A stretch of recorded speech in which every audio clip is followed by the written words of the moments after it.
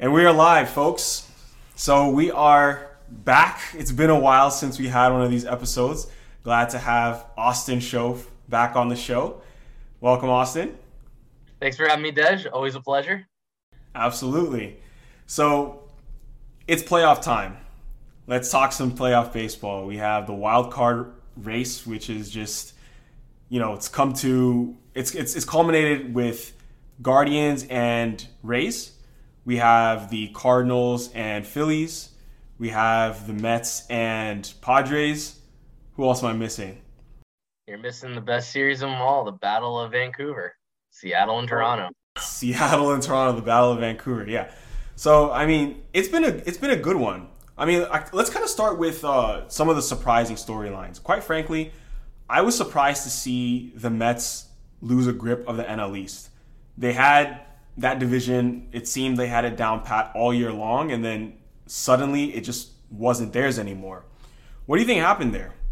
I think it had more to do with the Braves being exceptional than the Mets being anything bad. I mean, the Mets were playing at like a 93, 94 win pace throughout most of the second half of the season, and the Braves were playing at a pace that would have topped the 2001 Seattle Mariners. It's unfortunate for them. I mean, it reminds me of what the Dodgers and Giants went through last year, where you have two really, really good teams, and one team is eventually just going to have to be the loser. But no, I mean the Mets. It's not like the Mets did anything wrong. Yeah, they had some injuries, but Degrom came back. He's pitched well. I know he's dealing with injuries again. He looked awful in his last start in Oakland. Scherzer does not look great tonight. At the time we're recording this, he's already given up two mammoth bombs. Um, but I don't really think the Mets did anything wrong. I love to make fun of the Mets. There's nothing more fun than laughing at that franchise and hoping Steve Cohen does terribly or gets arrested for financial crimes he may or may not have committed. But I just they didn't play poorly. The Braves just got on this tear, and if we do get that Atlanta LA series it will be the fourth time since 2018. I mean, I think that's all you can ask for as a baseball fan. Absolutely. The Braves are an interesting bunch. They seem to always have just a new young player every year who comes up and takes the baseball world by storm. We've seen it like 4 straight years now. Obviously you have Acuna, Albies, who's still hurt right now, but now this year you have guys like Michael Harris II, Spencer Strider.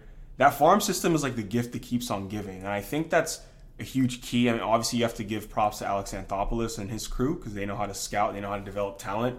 But I think that's the key to success in baseball today is having a good crop in the farm that you can trade from if you need to, and you can also bring them up to the big leagues. I mean, this is a team that hasn't had Mike Soroka pitch in like 2 years now, and they haven't really skipped a beat.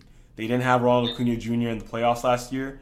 They didn't really skip a beat. It's just kind of like this well-oiled machine, and they keep growing these prospects, not out of nowhere, but it's pretty cool to see. And I think another thing I like, just it's kind of like a feel-good story about the Braves, is that a lot of these guys are actually hometown guys.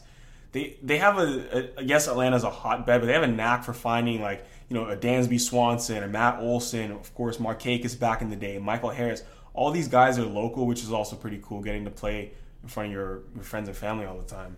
Yeah, I mean the Braves and the Dodgers do a very similar methodology.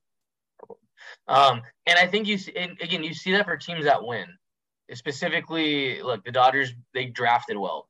Corey Seager, who's no longer with the Dodgers, Cody Bellinger, and when they need a piece, because they've drafted and developed so well, they can pull from a deep farm.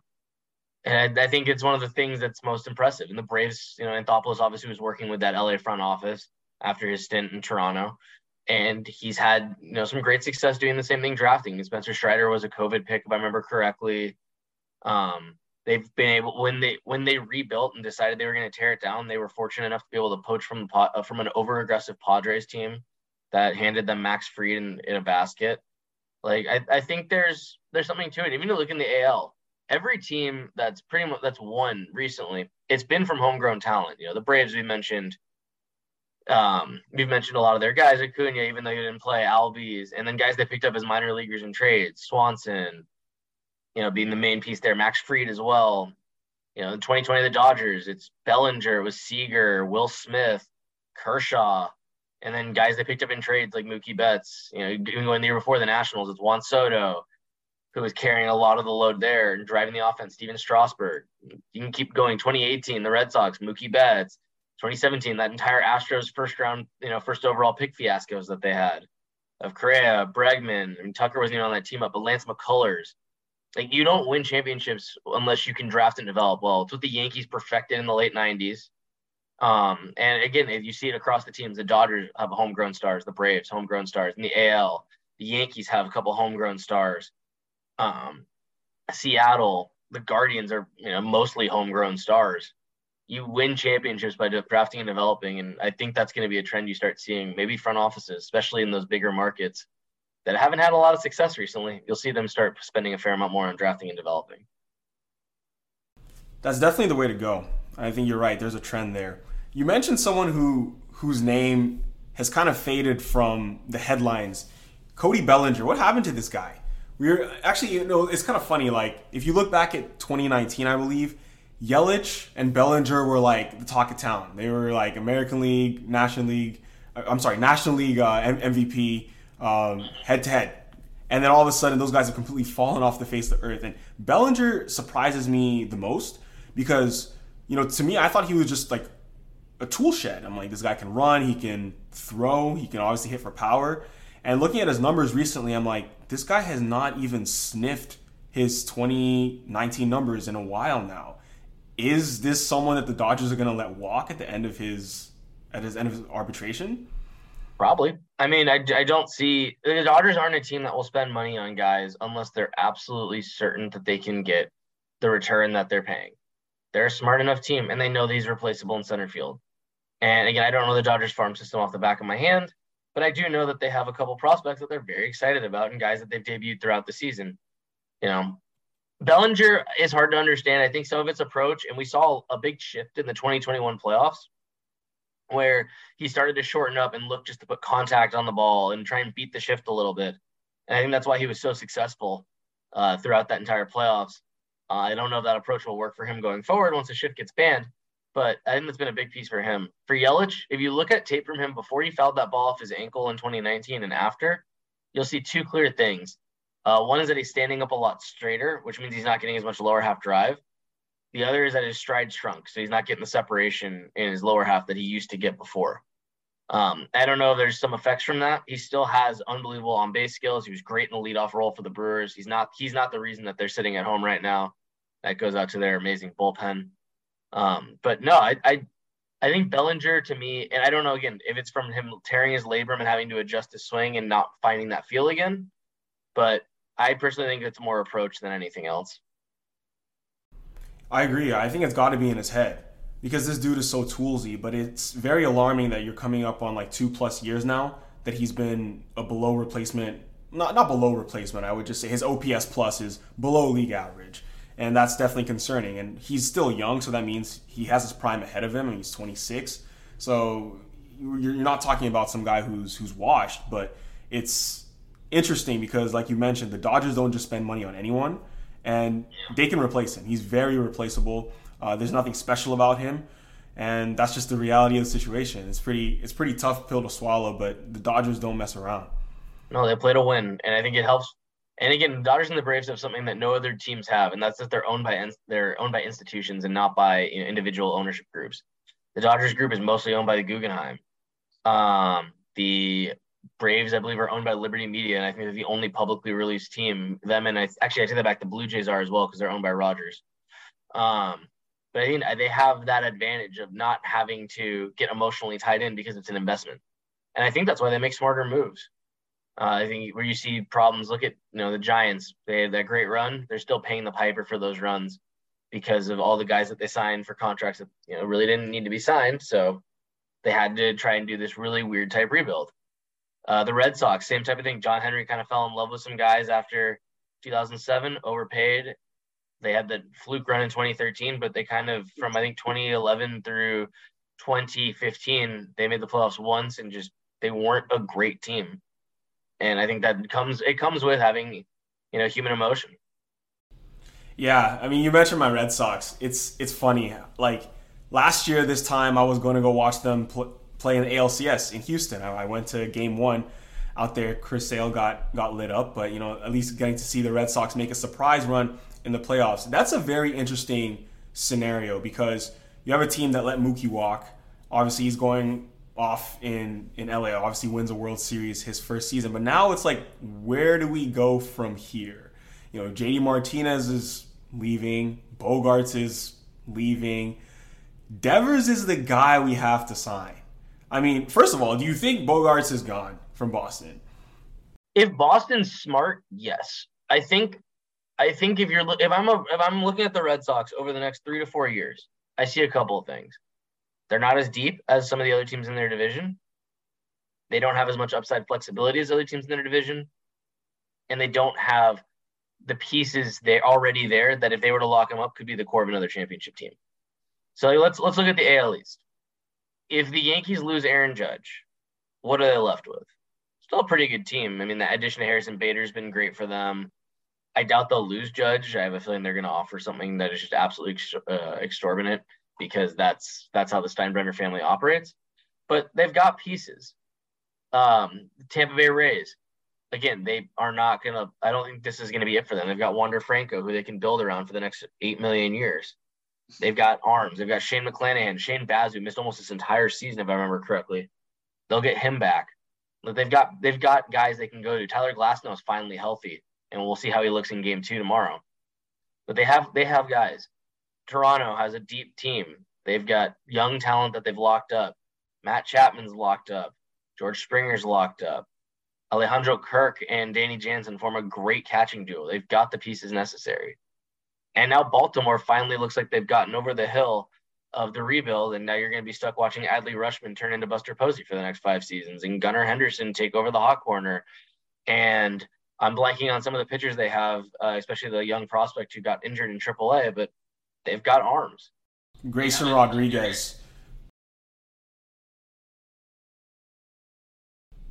Yeah, I mean, I'm looking at I go on Spotrac.com, how we pronounce it, Spotrac, for the contract that they're projecting Judge to get. It's 8 years, 303.6, so it's a 37.9 million AAV. Do you really think the Steinbrenners? I don't think they're the same family that they were when the boss was around. Hal Steinbrenner, he's opened the checkbook once. He did it for Garrett Cole. Garrett Cole is the one guy that they went ahead and just said, we're going to sign him regardless of how much he asks for.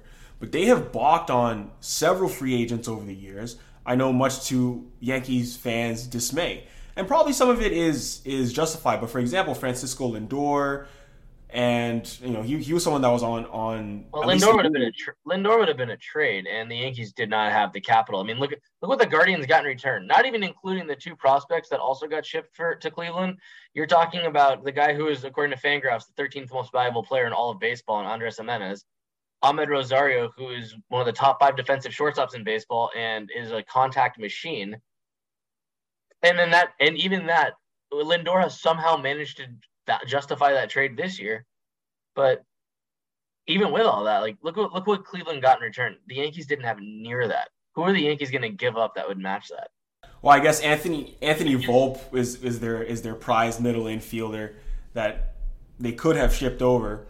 But I think even the year before, a couple years now, when Manny Machado was on the block, I think that was 2018 or 2019. Yeah, there were rumors that he would be a Yankee, and that didn't happen. So it's just been a while. Where would you fit in? I mean, they had third base was pretty well locked. Shortstop at the time, I believe, was Didi Gregorius, and he was still playing well. Like the thing when I say the Yankees here is none of those guys were homegrown guys. This is a guy who they can open the checkbook for because he's built up Yankee rapport. He's not a free agent who's coming into New York, and the fans don't know. This is a guy who everybody in New York knows. When he comes up to bat, they stand up for him and they cheer for him. And he just made the Yankees must-watch TV, according to ESPN, because all I could watch for the last 2 weeks was the Yankees on ESPN. So, regardless of what sport you were watching, we were getting live look-ins of Aaron Judge ABs. It was absolutely terrible. You want to make baseball fun? Don't do that. I'm glad he got it, though. But you could definitely see the weight of the world was on his shoulders that last week. Oh, me too. There was nothing better than watching him hit number 62 in Texas, and just I think it's great for the game. It's great to see him pass up Roger Maris's Yankee numbers. It's great that we have more modern records. It's also great that everybody finally acknowledges how great Barry Bonds is a legitimate home run champ. because steroids were not something that was tested for in 2001. But it was fun. Like, it was fun watching him set a record that no one had touched in 60 years. Yeah, 1961. Yeah. Nobody in the AL had ever hit over 60 homers since, even touched 60 since Maris. Like, that was so cool. Yeah, that was remarkable. So I guess that brings us to the hot button topic. AL MVP. I'll go first. To me, Shohei Ohtani is hands down the American League MVP. I get the narrative with what you just said about Judge doing something no one's done in the American League for 61 years and nearly getting a triple crown and even having a higher WAR than Ohtani. But the thing about Ohtani is that he qualified as, like, statistically as both a hitter and a pitcher this year, had a 2.3 ERA, 200 plus strikeouts. Just as a pitcher alone, I want him at the front of my staff. Not to talk of his numbers at the plate, with the DH. And it's just remarkable. I mean, who else is doing that? And the argument I hear a lot is they say, well, are you just going to give it to Shohei every year? Because then, you can make the argument that he's the MVP every year. And I say, well, if he's elite on both sides, if he's hitting 30 plus bombs and having 200 plus punch outs with a sub 3 ERA every year, then yes, he is the MVP until further notice if he continues to do that. I'll take the counterpoint on this because I actually believe the counterpoint. Aaron Judge had an 11.2 WAR by Fangraphs. Shohei Ohtani's combined WAR, hitting and pitching, was 9.3. So even after factoring that in, Judge was that much more valuable to the Yankees than Ohtani was to the Angels. So again, I take MVP on an individual basis only. I don't care about your team. It's not Shohei Ohtani's fault that the Angels can't build a team. It's not his fault that, Artie Moreno is meddling in every GM's moves, and that's why they have no pitching staff besides him. I think your second argument of, is it boring? Well, no, Mike Trout should have won 8 MVPs from 2012 to 2018. Every year he was the best player in baseball, and it wasn't close. I mean, especially that first year where he lost to Cabrera's Triple Crown. That was one of the greatest seasons ever. And I love the team argument, well, Trout didn't make the playoffs. But yeah, the Angels had a better record that year than the Tigers did. It wasn't Mike Trout's fault that the A's were in their division or that the Rangers were in their division. But even with all that said, Aaron Judge is the legitimate MVP this year. No player has had a season like that in 10 years. I don't think there's been a 10-plus WAR player since Mike Trout in 2012. What he accomplished this year is just so remarkable and probably something we won't see going forward in terms of pure individual dominance. You mean Judge? Yeah, Judge. He carried that Yankees offense. When the rest of that team struggled, he picked it up. He is the sole reason that they even were able to win I think they won 99 games this year. I think he's the sole reason they were able to get near that number. Again, Ohtani is amazing. He's great, and he's going to look awesome in a Dodgers jersey next year. But it's got to be Judge. What he did this year is not going to get repeated for quite some time, especially in the 10-plus WAR. Who does that? I mean, that's a good point. I need to look into how they're computing Ohtani's offensive WAR. Because I didn't really mind it because it factors in his defense, and the fact that he doesn't play defense hurts him. He's a DH. That's fair. But the dude has 200 plus. He would be a great outfielder. I was at a game last year at Minute Maid Park, and it was the Kent Emanuel game. And it was his first appearance out in left field. They put him in left in that game, and I didn't realize how fast Shohei Ohtani is until I saw him run to first base in person. He doesn't look like he's moving, but he has such huge strides, and his home to first time, it's remarkable. Dude is such an athlete. Oh yeah, we got to see. I went down to Anaheim to see him play earlier this year, and again, he makes the game look so foolishly easy. You put him next to Mike Trout even, and he makes Mike Trout look tiny. Trout's a big dude. The only guy who I think would make Ohtani look small is Dan Vogelback. Even side by side with Judge, they're about the same height. Ohtani has what looks like 30 more pounds of muscle, even though I think they're the same weight. He's just a big. It's the only thing it reminds me of is I don't know if you remember Jonathan Broxton. Oh yeah, closer. Jonathan Broxton was a human being where when you'd walk up to you, you'd realize his forearms were bigger than your upper body. Shohei Ohtani has that same, oh my God, this is a humongous person feel. Absolutely, yeah. Dude is a specimen, absolute specimen. I was happy to see Mike Trout squeak out 40 home runs this year. I mean, he was on the injured list for a good month or so, and honestly, I was scared again that, we're going to lose Mike Trout for the rest of the season. But he came back, and he had a nice power surge. What is the chance of Mike Trout hitting 500 homers? He ended the season on 40, which was his 350th career homer. I think if you look at Trout and Stanton, those are the two guys I think playing right now have a chance of 500. Yeah, so it's 150. He'd need 150, and I'm assuming he's going to need it over about 6 seasons because that puts him at 25 a season. I think those chances are pretty good. I mean, even if he starts to get injured, the DH role is going to open up for him over time because Shohei Ohtani is not going to be an Angel much longer than next season. It's a simple, sad fact. So he'll have that opportunity. And that's even if the Angels decide to move on from Mike Trout, he'll have that opportunity to DH throughout the rest of his career. So I think he'll get it. Stanton, I just don't ever know if he'll stay healthy enough. But Trout, I can see doing it. Wow. Shohei Ohtani may not be an Angel much longer. It's kind of tough to say that, but it's true. It's true. I mean, his market value on the trade market, $30 million next year, and that's going to be maybe a quarter of what he's worth. Yeah, yeah. Honestly, I mean, they can get so much. They should have traded him already. That's the truth. The truth is they should have traded him already when he had more years of control, and they would have gotten a haul for him. But then again, I mean, what kind of haul? Because I think the biggest haul I've seen in recent times was the Nats and Padres trade this year. The package that went back to DC. That was a really strong package. Robert Hassel, C.J. Abrams. That I thought that was the entire Padres farm system. Pretty much. So I mean, this is a Padres team that has to win. They've put all the chips into the middle of the table, and that's interesting, right? They didn't have Fernando Tatis Jr. this year, and they broke their playoff drought.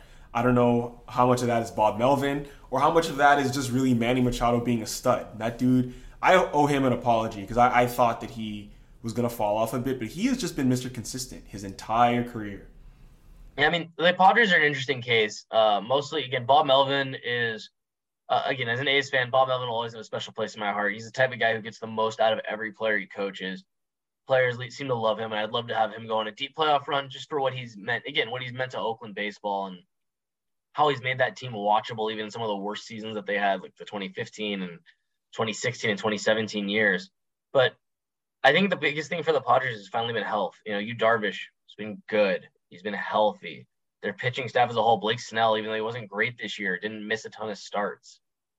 They had, a solid backstop. They got production out of guys like Jake Cronenworth. Ha-Seong Kim played decent enough to where they could recover from him missing time.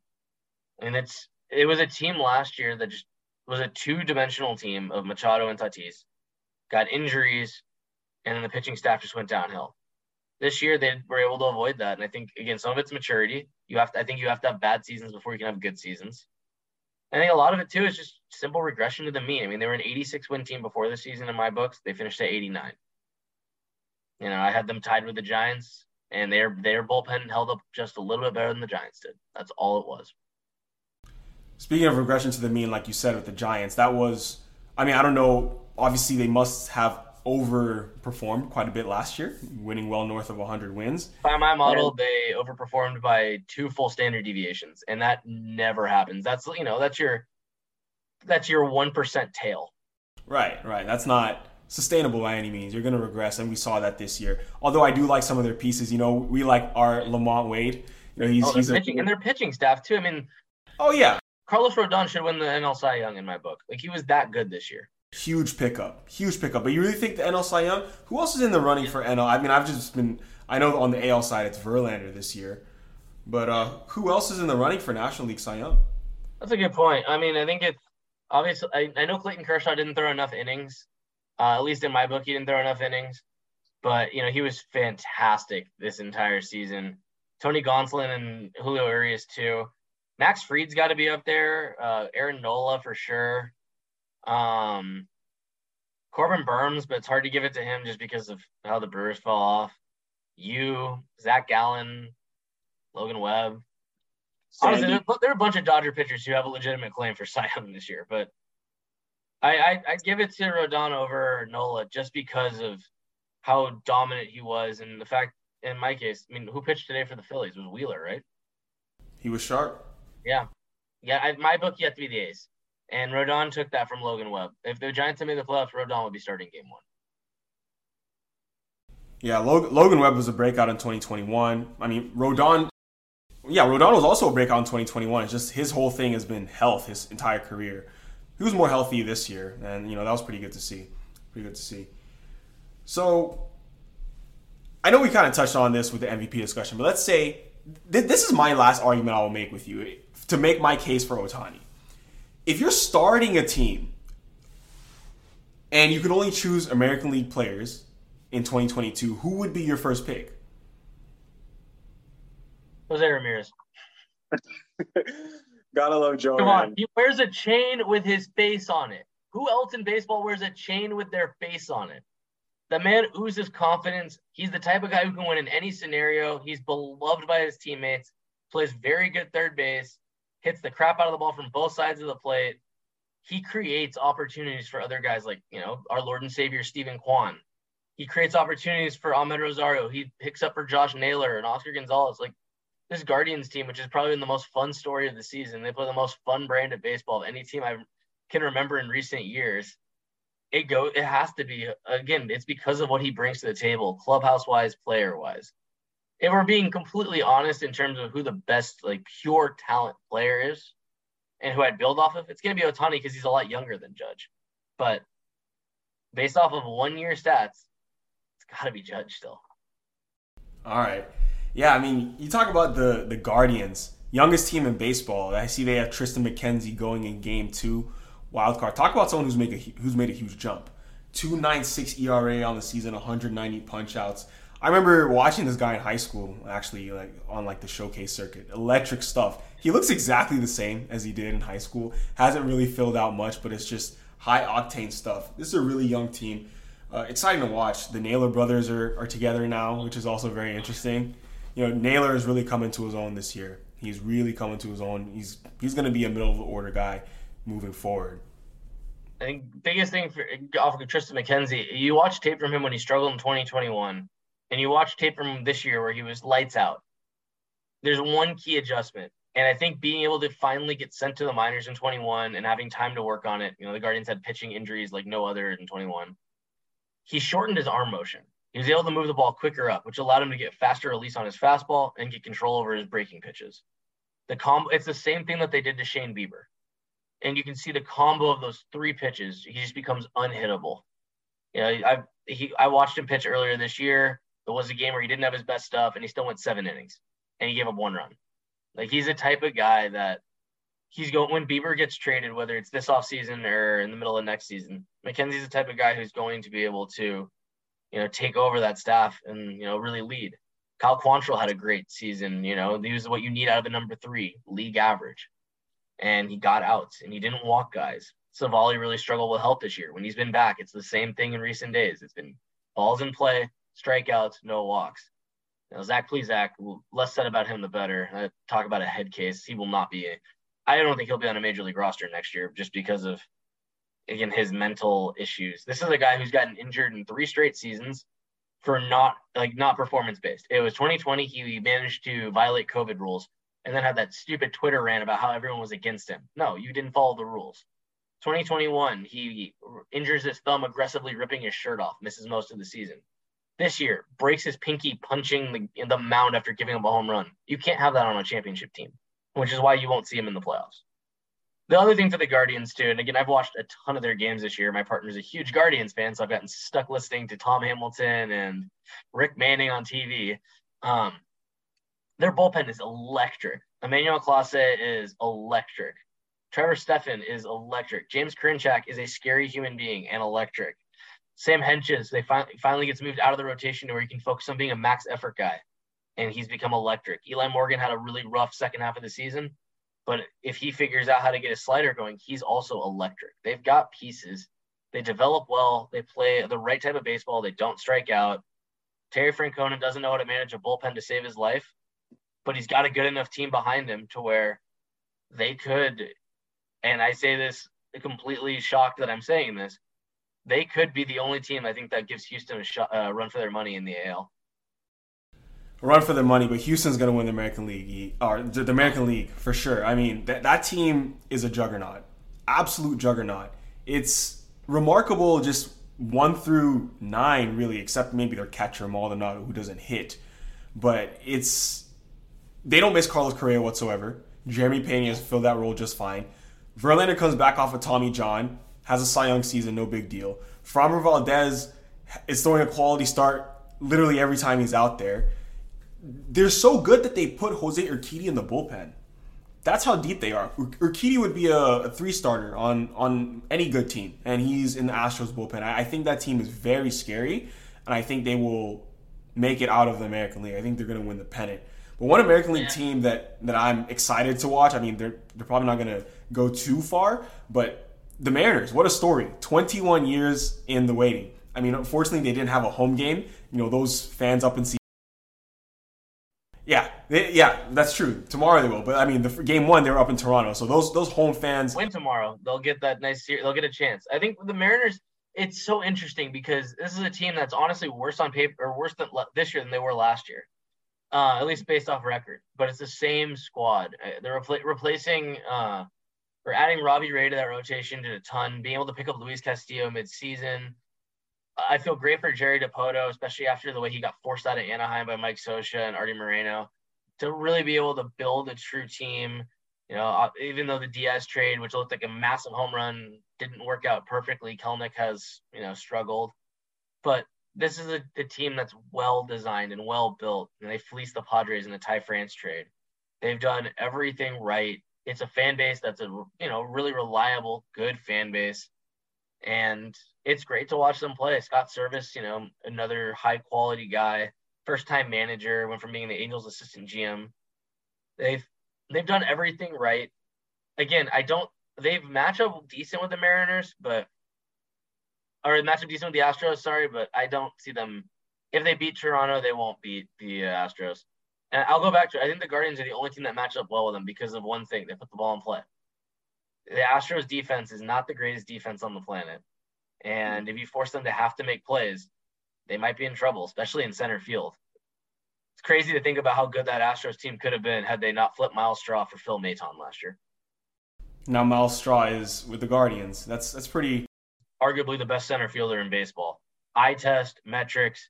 This is a guy who hits 35% worse than league average this year and still put up a 2 WAR on the value of his defense. I did not know that. That's remarkable. Yeah. That's remarkable.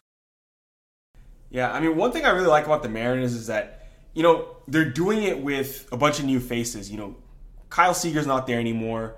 It's a new guard. Julio Rodriguez was a rookie this year. It's not even the rookies you expected. It wasn't even someone like Kyle Lewis. It wasn't someone like a Jared Kelenic. It wasn't any of those young guys. It's Julio Rodriguez comes up, takes the baseball world by storm, and they're like, we got to keep this guy. They give him a fat extension and be like, please be a Mariner for life. Deserved. I mean, the other big piece too, Eugenio Suarez, who was a throw-in in the Winker trade. Jesse Winker's been hurt. Suarez has been outstanding. This is the best defensive season he's had in his career. You can see he's moving around the diamond. He still strikes out an absolute ton, but he's the type of veteran leadership, and he has great approach in general to what you need for a team. Guys like Carlos Santana, another traditional pure hitter, guy who owns the strike zone. They have the right mix of vets and rookies. So even if they don't do it this year, they'll be back next year, and they'll be back the year after that. They've done everything as perfectly as you can. Hell, even J.P. Crawford, who's someone I'm shocked made the big leagues. I played against him in high school. I never thought he was going to be that great of a hitter. He's proven me wrong. He's proven everyone else wrong. I feel like anything that gets hit from third base to up the middle, he's going to get to. And they've got the right team. They've got pieces everywhere, and they've got more pieces coming too. So that's a very good segue to my next point. You talk about the range J.P. Crawford has, but next year he's going to be he's not going to have the shift, basically. So he's going to be stationed on the left field side of the bag when he's playing shortstop. He cannot wander to the other side. Both feet have to be on the dirt. What are your thoughts on the new rules coming to Major League Baseball in 2023? I hate the shift. I hate the shift rule with a passion. I think that teams should be able to put whatever defense out there they want. If you want to do something that's against your numbers, by all means, you have all the tools for it. I don't think the shift is the reason why baseball games are boring or slowing down or fans are dying. I think I have no problem with the pitch clock. I think it'll make the game faster. I think there'll be more stolen bases, which I would like to see. I'd like to see the running game become more a part of baseball. I think it's super fun to watch guys steal, and we get to finally showcase how great some of these catchers are, guys like Hedges and Jorge Alfaro and JT Realmuto and guys just with massive hoses. Yadi's retiring at the end of the season. Be great to show, hey, look what he inspired. And now you're gonna get to see that with catchers throwing down. I do like the bigger bases. In fact, I kind of was hoping they would put the softball base in at first. Really? That play is incredibly dangerous. We've already seen a few guys get nailed, especially on throws at the line. I mean, that cost Max Muncy the entire 2021 playoffs. I'd like to make that collision less likely, but I think making bigger bases is a good start. That'll be good. And I think, again, if baseball really wants to make a change that'll benefit the fans, get rid of blackout zones for MLB TV. Get rid of cable. Get rid of all of those restrictions. Make it so we can actually watch our teams. I haven't been able to watch that many A's games because I refuse to pay for Xfinity because I'm not going to pay $300 a month for the cable package. Let us watch the games. That's all that the league needs to do.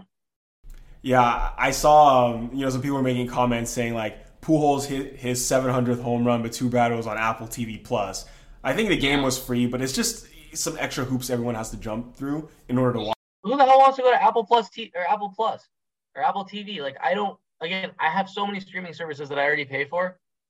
If I want to watch games, you make the games accessible. Put everything on the app, regardless of national TV. Let people watch it. Charge a higher price for the app then.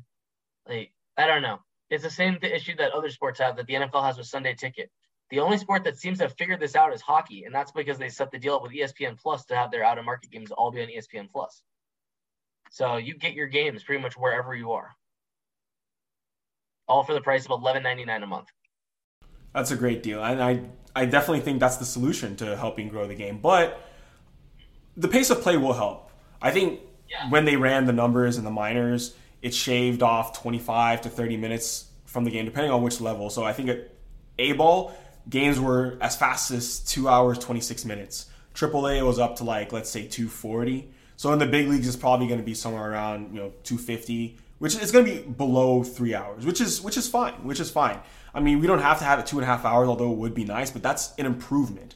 I don't see anything wrong with the pitch clock. You're getting the same amount of baseball. You're just killing the dead time, and that's good for everyone. I mean, that definitely helps. The other key, the key is strikeouts. I think strikeouts are the worst part of watching a game, offensively and defensively, whether it's your team or the other team. It's slow. It's not exciting. And I know the league, to their credit, changed the ball this year to make it, a little harder to get strikeouts. That's made it better. But, I think there's a couple of things I would do. It's one, widen the zone.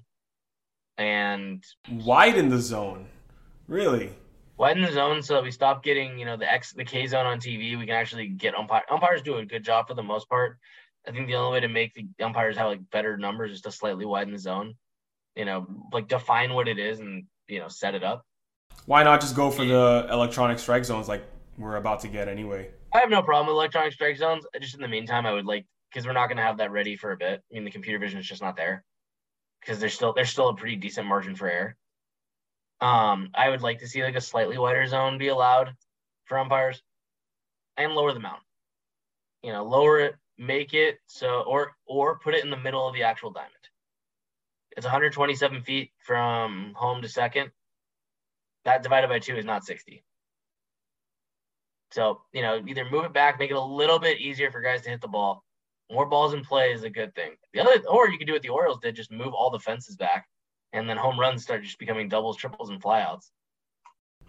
Yeah, I think they experimented with moving the mound back a little bit in the Atlantic League or something 2 years ago, and it didn't really make much of a difference, I believe. It didn't make much of a difference. I think they only moved it back 6 inches or so. Oh, you got to move it back at least 3 feet. What's 127 over 2 is, 63 and a half, something like that? Yeah, that's where it should be. 3.5. Give it another 3 feet back, and then we can talk.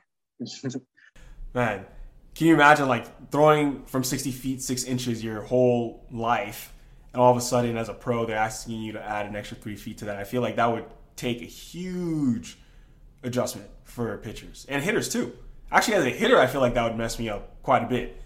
You just have to. You hit in the cage at short distances, and then you go hit at 60 feet. And it's not like a pitching machine's firing from 60 feet away.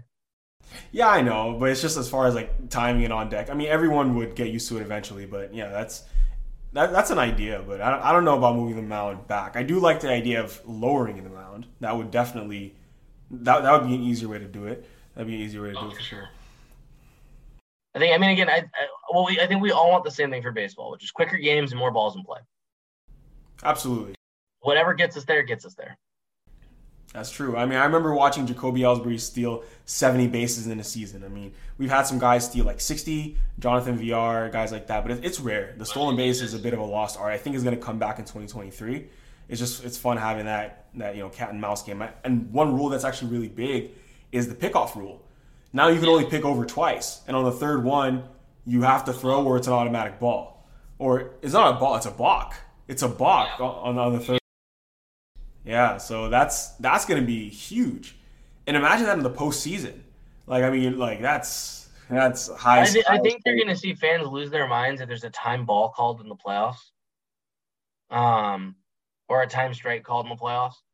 But the pickoff rule is great for the game. Yeah, that's huge. I mean, Joey Gallo can sleep a lot better at night knowing that the shift is gone. Who else? I mean, a lot of Ryan Howard. Well, he's long gone. But yeah, Joey Gallo, once he switched from the East Coast to the West Coast, his numbers improved a little bit. So I think he just had to get out of New York. Yeah, the Yankee fan base, you can say whatever you want about them, but they're just not. It's not a good fan base. I don't know why players would want to play there to begin with. I get there's the storied tradition, but any team that makes you shave your face, that's just it's the wrong culture. This is an age of player empowerment. Look at the teams who win. The Dodgers have fun. The Rays have fun. Terry Francona has fun. You have Josh Naylor yelling all at fans. You've got, Dusty Baker. I don't know if you saw the Athletic article on him, but Dusty Baker seems like he's the most interesting human being on the planet. He has fun. Like, that's what wins championships. It's that mentality. It's not this strict, prim and proper way. Like, let Babe Ruth be Babe Ruth, and let the guy start acting like he did. Yeah, I cannot believe that the Yankees still have that rule in 2022. It's insane, actually. It's very, very ridiculous that that's still a thing. Rules than most other professional businesses do. Like, I worked in finance for a while, and I was never told once I needed to cut my hair or shave. Nobody's ever been told that. Yankees are the only organization that do it. Someone could sue them and probably win. Yeah, it's remarkable, but it's the evil empire. It's the evil empire. So yeah, this is where we stand right now. Got the playoffs going. As we speak, looks like the Padres have jumped out to a pretty healthy lead against the Mets in Game 1. That's an interesting one because you have DeGrom, who has a bit of a blister issue. I think the Mets are trying to buy him some time to see if they could avoid having to pitch DeGrom in the first 2 games, and hopefully they would win Game 1. But hey, if you lose Game 1 on a wild card, your backs are up against the wall. And yeah, they definitely lost that edge when Scherzer was unable to get Josh Bell out in the first inning. Yeah. Again, it's hard for me to feel bad for the Mets. I'd love to see Mark Canha, Starling Marte, and Chris Bassett all do well. They gave Oakland so much, especially, Canha and Bassett. Marte, even in that half season, was awesome. I'd love to see Buck Showalter get his redemption. He's a great manager. He's not a great game manager, but guys love playing for him. He gets the best out of players and the best out of teams. At the same time, though, the joy I get out of watching Steve Cohen's multi-billion-dollar disaster fail. Oh. Right. No, when they had the monster offseason last year, I made a bunch of episodes saying there is no excuse for the Mets. It's NLCS or bust. Anything less than that, it's a failed season. Because, I mean, look what they did. Look who they signed. They're the Golden State Warriors, at least, as far as free agent signings of baseball. And if they don't make it deep in the playoffs, they're going to have to look hard in the mirror. But there's not much else they can do. I mean, they already spent all the money. It's just going to be another regular offseason, and they'll try. I mean, Scherzer's coming back next year. DeGrom just needs to stay healthy. Carrasco's been fine, but, man, it's I don't want to say it's bad luck. It's just bad timing, I guess. It's bad luck. I mean, you don't expect Atlanta to put up the season they put up, especially given that the downgrade they made at first base. I mean, Freddie Freeman outperformed Matt Olson almost by 2-1 this year. Not to say Olson was bad, but it looks like they definitely gave the A's more than they got in return for him. It's karma. Like, it actually kind of feels like the universe did the right thing to our good friends in New York. Oh my goodness! And that stupid trumpet thing too. Oh, you're not a fan? You're not a fan of Timmy Trumpet? No, everybody uses the Narco song. I think it's great that they have like a cool intro. It's nice to see that that's what's stepped in for the Enter Sandman entrance. But I don't need to see a bunch of New Yorkers pretending to play plastic trumpets as a guy comes into a game. I feel like we can credit that song to Edwin Diaz's resurgence, because he wasn't this good for the past few years, and all of a sudden he's lights out. I mean, look, it's cool. It's really cool that he has that sick intro. I don't need to see New Yorkers blowing trumpets, though. It's just, no. Or Mr. Met with a trumpet. No, Mr. Met's supposed to be the guy who flips off fans, not the guy who's lovable. I did get a chance to go to Citi Field last year. So that was a great experience. I had never been there. You know, I'd been to Yankee Stadium a few times. I went to Citi, saw DeGrom pitch. Funny enough, it was like his second to last start before he was out for the year. So it was a bit of a bummer, but you know, it was a great experience. I do enjoy Citi Field. Yeah, it's on my list. I've not been able to make it out to Queens for a game yet, but I did get to go to Yankee Stadium last year. I got to go see the Yankees play the Red Sox. That was real fun. Mm-hmm. Got to do the California swing this year. Got to go to a game in all 5 California ballparks. San Diego, far and away the nicest of the 5. It's been honestly a great baseball season. I mean, we've had some down surprises. The Giants, you know, bullpen really killing them. I had them at 86 wins preseason. Their expected win total was around 83, 84 based off their win or their run differential. They ended up at 81. You know, that was disappointing. I did not have the Phillies making the playoffs. Did not have the Brewers bullpen being as garbage as it was at the end of the season. That was painful to watch. Did enjoy watching Tony La Russa struggle. Oh man, I feel for those guys. You know, Ethan Katz is he's a family friend of ours. You know, he's the guy who taught me everything I know about pitching. And we saw the White Sox play this year in SF, and I got to chat with him before the game. And you could just tell he looked like he had been through a war. I mean, that was middle of the season. That had to have been so tough. You know, Tony is a guy that players seem to love because, you know, he does treat the players well, but his in-game management probably just cost him the clubhouse, and him not coming back is the best thing that the White Sox could have asked for. And, you know, speaking of the White Sox, huge regression this year from Lucas Giolito. Not too sure what happened. Injury. He missed a ton of time. He came back because the team needed him to come back. He didn't look fresh most of the season.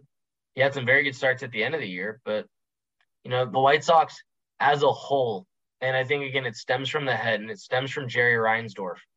When you make decisions that anger your team, you know, Rick Renteria was beloved by that clubhouse.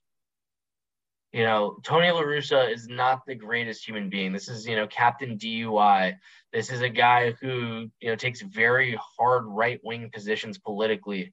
And your team vocal leader is Liam Hendriks, who literally signed with the White Sox over other teams because they had such a strong commitment to protecting LGBTQ rights.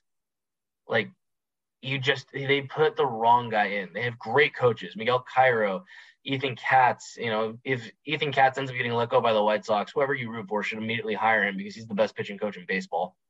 Like, they put the wrong manager in, and when you do that, everything rots. It's the Red Sox with Bobby V. You put a normal manager in for the White Sox next year, and I guarantee they'll be in the ALCS. Yeah, I mean, they seemed to fight it last year with La Russa there, even though they had that Yermin Mercedes spat. They made it to the playoffs, but this year, like you said, the wheels just came off. He was completely the 1-2 intentional walk to Trey Turner, doing it 2 weeks later against the Guardians. You know it's bad when Ozzie Guillen is the voice of reason. That's how you know it's bad. Love Ozzie. Hilarious character. When Ozzie Guillen's managerial decisions make sense, that tells you everything you need to know. Absolutely. And it's, you know, you mentioned your 5 ballpark swing in California. You know, reminded me of, you know, when we went to the WBC down at Petco. WBC is coming back next year. It's been a while. It will have been 5 years since the WBC, and you know we get that back, so that's going to be exciting. Yeah, COVID ruined that one. I was really looking forward to going in 21. I don't think it's making a West Coast swing this year, unfortunately. Uh, If I'm gonna go, I'm gonna have to figure out how to get to the East Coast on a broke grad student salary. But yeah, no, I think the WBC is one of the most fun events. I hate that it's at the beginning of the season because I know it ruined Drew Smiley's career. But that start we saw him pitch ended up being, I think, his last professional start. wow. Because he got injured immediately after that, and then injured the next year, and injured the next year. But I think there's something cool about it. It's a great chance to figure out who the next Cuban stars are going to be, because that's the only chance you get to see them play, and who's going to get poached on the bus on the way home. It'll be cool to see, guys like Andres Jimenez play for Venezuela. It'll be really cool to see who plays with Ian Kinsler on Team Israel this upcoming year, since it ends up being the team of American Jewish ball players. I think it's gonna be I think it'll be a great time. I had a great time. I think my highlight of that, we sat. I don't know if you remember this. We sat in the Venezuela fan section. I remember. Sat right by the late great Pedro Gomez, Yep. and the dude next to us had flown in from Caracas for the game. In the first 2 innings of the game, he told me, and this was in 2017, how terrible Hugo Chavez was, how awful Nicolas Maduro was, how he wished Trump could run Venezuela, and then how the Astros were going to win the World Series that year. I remember. Yeah. Oh, good times. Yeah, that Team USA team was a juggernaut. Of course, they ended up winning it all. Them and DR were just must-see TV that year. Those two teams were powerhouses. Puerto Rico was good. I think next year, I think I saw that Miggy's going to come back next year for Venezuela too. So that's going to be interesting. Well, that's right, yeah. It was so much fun to watch. Pure hitter. Had some off-field troubles, got control of his off-field troubles, and then put one of the craziest jumps I've ever seen from a hitter. From that 2012 season on, he was just amazing. Machine. First ballot Hall of Famer. You think so? I think so. Agreed. I mean, I think it's tough too because I'm biased towards guys from my generation I grew up watching. But yeah, I think he has to be. I don't know. It'll be interesting to see how the Hall of Fame voting gets done, but I think he's the first ballot Hall of Famer. Easy. All right, man. Buster Posey. Okay, so he will be a Hall of Famer, but not first ballot. I think. You think so? No, I don't think so. Buster Posey is maybe the third greatest catcher of all time. But the thing is, people are gonna knock him for longevity. Yes, he played a decade, but he's probably gonna get it on the second or third ballot. I think. There are a few catchers who I can think of that replicated what he did at the plate. You got Carlton Fisk, you've got Johnny Bench, you've got Mike Piazza, Ian Pudge. You got Pudge up there too. He equals all of those guys and was better defensively than maybe all but Pudge. He commanded the zone like no other catcher. He was the reason that framing analytics became a thing because of how many strikes that the Giants seemed to get that other teams didn't. Like, he basically ruined framing for every other catcher because of how good he was. His last season in the big leagues was an insane MVP caliber season. It was the same quality. He, 3-time champion. I hate the Giants. I especially hate the Giants fan base. It's one of the most fair weather fan bases in any sport. Like, they claim that Dodger fans are the type to leave in the third or show up in the third and leave in the sixth. Giants fans don't even show up at all. They're not even watching the game. They're on their phones. And don't get me wrong, Dodger fans are terrible too, but it's two sides of the same coin. And Dodger fans don't complain about Giants fans. So again, this is me, pure Giants hater, can't stand their fan base. Buster Posey is the greatest catcher I've ever seen. He's better than Yachty. He deserves to be a Hall of Famer. First ballot, no question. He deserves to, but will it happen? I mean, we've seen. Well, then again, strange things have been happening with the Hall voting these past couple of years. I mean, Poppy got in on the first ballot, which was a surprise. If you show up with that hardware, he's got the MVP, he's got the 3 rings. That definitely helps his case. And by the time he's on the ballot in 4 or 5 years, I think, like you said, these analytics will just continue to become more mainstream, and he'll have a really good shot. Oh, Yachty inspired a generation of catchers. Buster Posey, even though he was under the radar, was better defensively than Yachty, and that is crazy to think about. It is very crazy to think about because when you think of defensive catchers, especially in our generation, you think Yachty. You just think Yachty Molina. Yachty wasn't even the best catcher in his family. Jose or Benji? You go Jose? Jose Molina. Jose Molina stuck in baseball longer than any human being with his batting average ever should have, because he was so good behind the plate. Everybody loved Jose. And I'll never forget watching him come up as a rookie in 2002 with the Angels, and watching him just throw guys out casually. The two Molinas were the catchers there. Him leaving, bouncing to the Yankees, and basically saving AJ Burnett for one playoff run, and then just everywhere he went was a beloved figure. He was. No, Jose was a great catcher, and then Benji was the only one, at least for some time. He was the only one who could really hit. I mean, Yadi turned it up these past 5-6 years, maybe. Yeah, Benji was great too. I loved watching him run the bases. Benji was one of my favorite players growing up. Oh man, dude hit for the cycle in Boston. I'll never forget that day.